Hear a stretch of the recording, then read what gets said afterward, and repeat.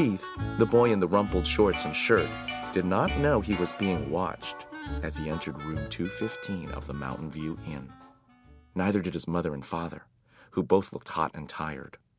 They had come from Ohio, and for 5 days had driven across plains and deserts and over mountains to the old hotel in the California foothills, 25 miles from Highway 40. The fourth person entering room 215 may have known he was being watched, but he did not care. He was Matt, 60 if he was a day, who at the moment was the bellboy. Matt also replaced worn-out light bulbs, renewed washers and leaky faucets, carried trays for people who telephoned room service to order food sent to their rooms, and sometimes prevented children from hitting one another with croquet mallets on the lawn behind the hotel. Now, Matt's right shoulder sagged with the weight of one of the bags he was carrying. "Here you are, Mr. Gridley. Rooms 215 and 216, he said, setting the smaller of the bags on the luggage rack at the foot of the double bed before he opened a door into the next room. "I expect you and Mrs. Gridley will want room 216. It is a corner room with twin beds and a private bath." He carried the heavy bag into the next room, where he could be heard opening windows. Outside, a chipmunk chattered in a pine tree, and a chickadee whistled "Phoebe Bee." The boy's mother looked critically around room 215 and whispered, "I think we should drive back to the main highway. There must be a motel with a vacancy sign someplace. We didn't look long enough." "Not another mile," answered the father. "I'm not driving another mile on a California highway on a holiday weekend. Did you see the way that truck almost forced us off the road?" "Dad, did you see those two fellows on motorcycles?" began the boy, and stopped, realizing he should not interrupt an argument.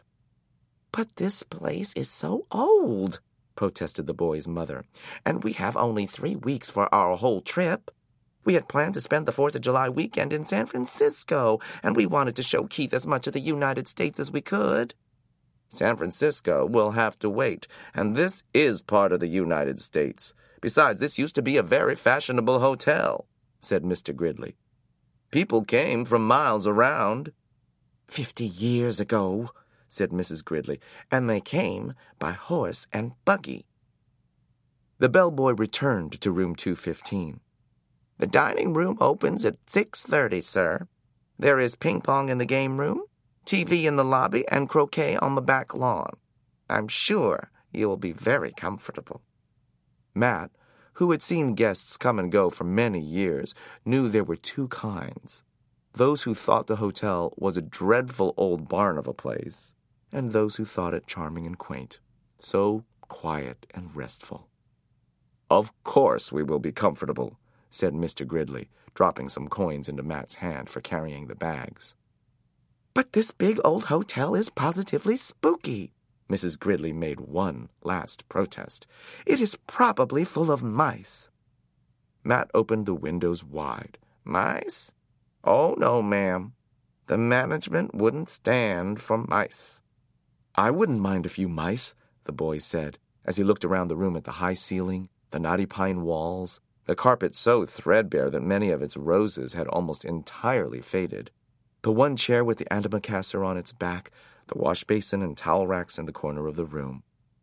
"I like it here," he announced. "A whole room to myself.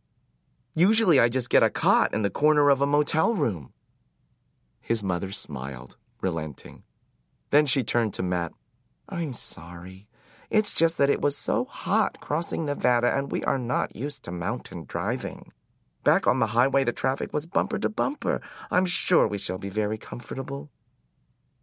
After Matt had gone, closing the door behind him, Mr. Gridley said, "I need a rest before dinner. 400 miles of driving and that mountain traffic, it was too much." "And if we are going to stay for a weekend, I had better unpack," said Mrs. Gridley. "At least I'll have a chance to do some drip drying." Alone in room 215, and unaware that he was being watched, the boy began to explore. He got down on his hands and knees and looked under the bed. He leaned out the open window as far as he could and greedily inhaled deep breaths of pine-scented air. He turned the hot and cold water on and off in the wash basin and slipped one of the small bars of paper-wrapped soap into his pocket. Under the window, he discovered a knothole in the pine wall down by the floor, and squatting, poked his finger into the hole. When he felt nothing inside, he lost interest.